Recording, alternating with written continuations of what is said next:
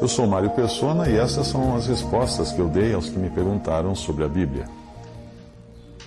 Você escreveu qual seria o papel que a sua igreja teve na sua conversão. Eu sei que muitos cristãos atribuem à sua igreja ou à sua denominação o mérito de responsável por sua salvação e agora estar sendo também responsável por sua edificação, por sua vida cristã.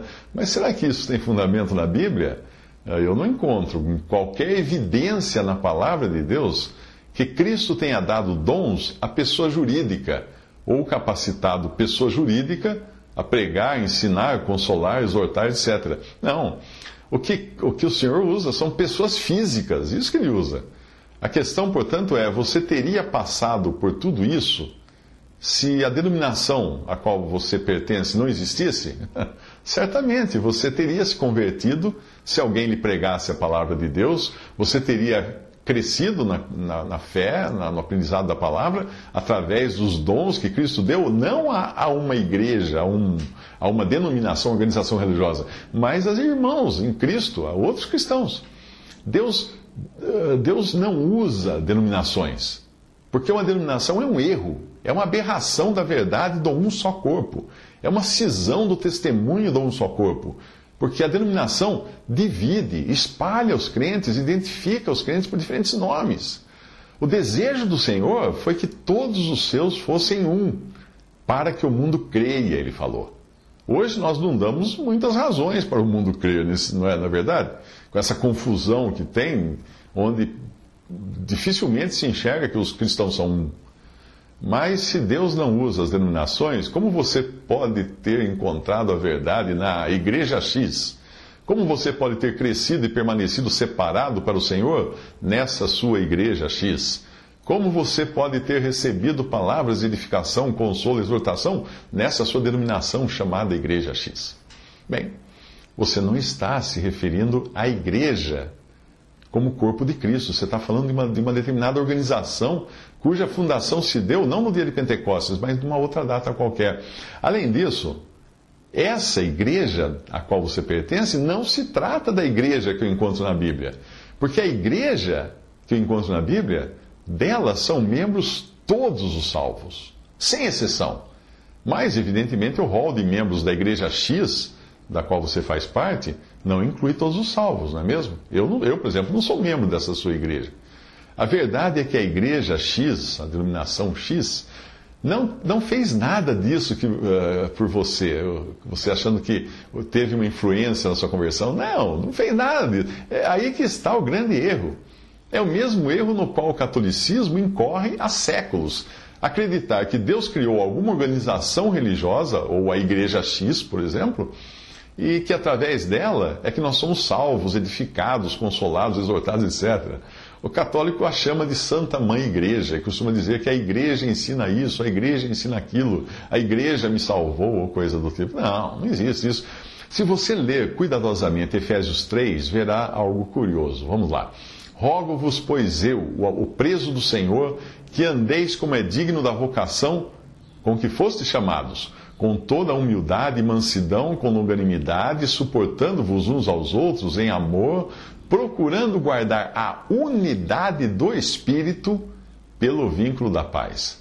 Há um só corpo, um só corpo e um só Espírito, como também fostes chamados em uma só esperança da vossa vocação.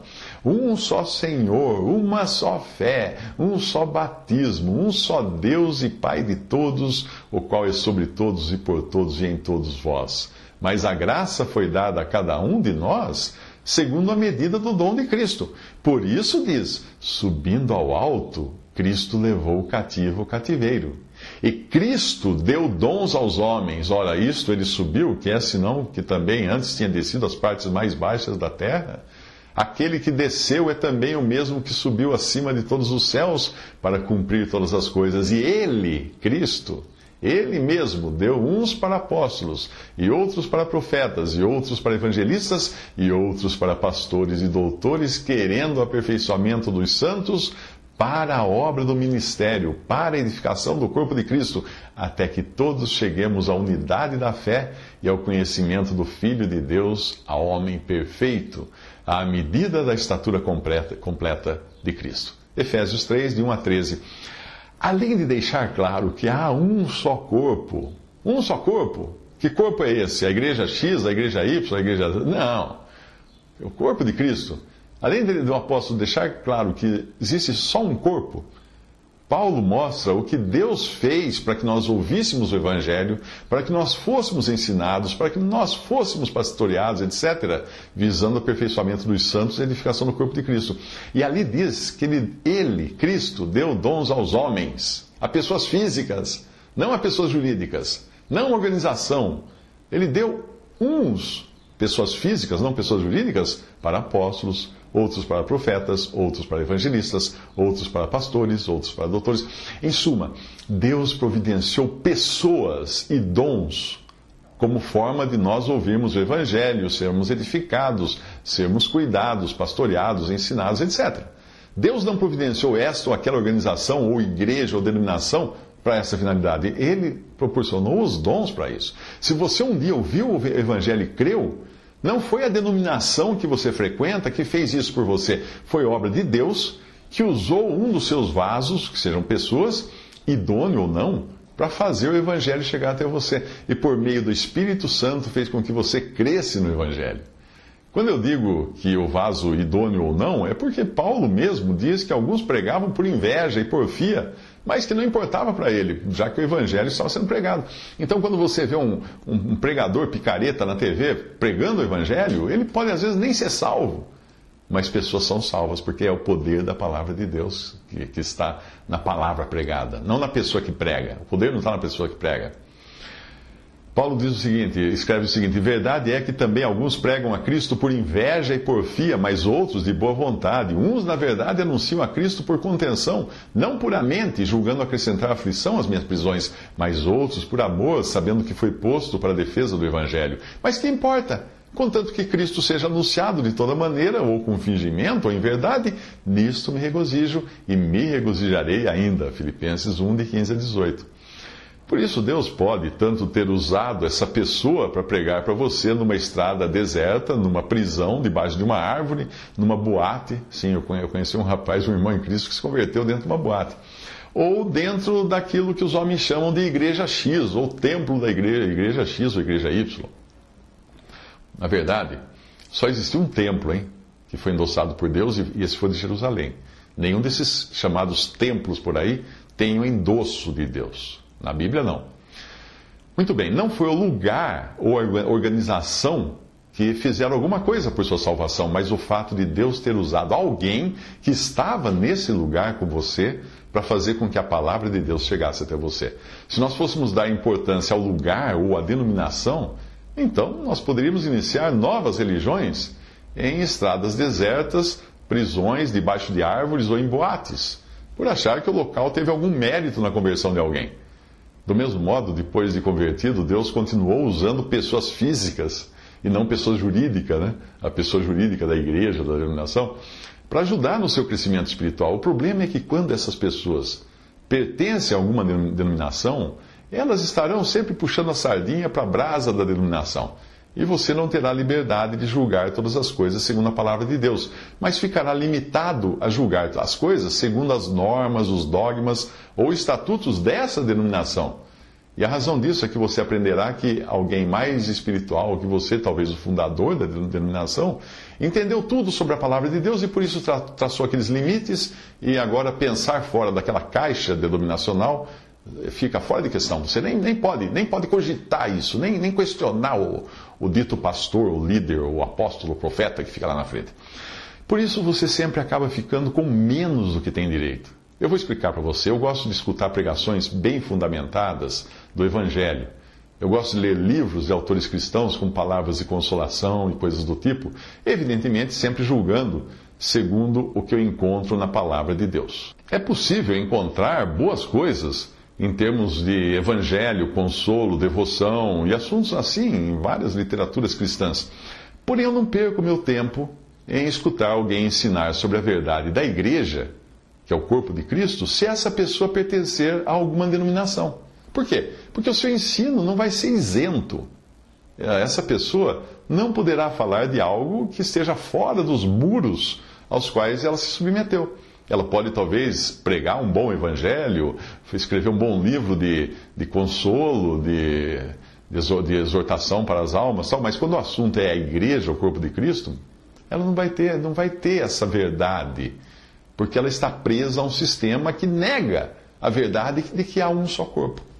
O grande problema é que, por nós vivermos numa sociedade cristianizada, que herdou muita coisa do catolicismo romano, nós ficamos indiferentes até a certas verdades que estão na Bíblia, ou até mesmo as ignoramos por não se encaixarem na nossa cartilha, ou no contrato verbal que nós assinamos, e alguns até com um contrato por escrito, não é? Quando se faz membro de uma denominação, de uma organização que é da terra, e que não estará, obviamente, no céu. Os salvos que pertencem a ela, sim, estarão no céu, porque são salvos por Cristo. Mas a organização em si não, vai ficar aqui. Mas quando nós entendemos que qualquer desvio da verdade é iniquidade aos olhos de Deus, nós somos levados pelo Senhor, e não por nossas convicções pessoais, a nos afastarmos daquilo que não enaltece o nome de Cristo. E qualquer organização que se inclua no processo de salvação, que diga que tem alguma parte na salvação da pessoa, ou no ensino da pessoa, ou na exortação da pessoa, essa organização não enaltece aquele que é o único responsável pela salvação, é o único que morreu na cruz e derramou seu sangue para nos salvar e glorificar a Deus. Se eu me congrego em algum lugar, porque a igreja X é o elemento catalisador, o centro de reunião, etc., aquilo que torna os que estão ali iguais nesse particular, então eu não estou congregado somente ao nome do Senhor, estou congregado ao nome da igreja X, porque é isso que identifica essas pessoas. Talvez eu esteja congregado em nome do Senhor e da igreja X, mas eu não estou isento de coisas criadas pelo homem. Hoje bagunçou geral. Aquilo que deveria ter sido a casa de Deus, de 1 Timóteo, que é apresentada como coluna da verdade, baluarte da verdade, referindo-se ao testemunho da igreja deixado nas mãos dos homens, isso se transformou numa grande casa de 2 Timóteo, onde tem de tudo um pouco. Aí cabe a cada um discernir o que é de Deus e o que não é, e apartar-se de pessoas e doutrinas que não dão a Cristo 100% da glória pela salvação das almas e sua edificação, ou apartar-se de pessoas que estejam em pecado. Todavia, o fundamento de Deus, Paulo escreve, fica firme, tendo esse selo: o Senhor conhece o que são seus, e qualquer que profere o nome de Cristo, aparte-se da iniquidade. Ora, numa grande casa não há somente vasos de ouro e de prata, mas também de pau e de barro, uns para a honra, outros, porém, para a desonra. De sorte que, se alguém se purificar destas coisas, será vaso para a honra, santificado e idôneo para o uso do Senhor e preparado para toda boa obra. Isso está em 2 Timóteo 2, de 19 ao 21. Repetindo então, organizações, igrejas, denominações, associações, etc., nada podem fazer por você em termos de salvação, edificação, exortação e consolação. Mas Cristo pode, usando pessoas ou dons, fazer muito por você. E isso não vai depender de onde elas estejam ou do grupo ao qual elas pertençam. Mas eu repito, se essas pessoas que Deus usa por meio desses dons, evangelista, pastor, ou mestre, doutor, pertencerem a alguma organização religiosa, alguma igreja, alguma denominação, o ensino delas provavelmente não estará isento dos erros ou das limitações impostas pelo sistema ao qual elas estão sujeitas.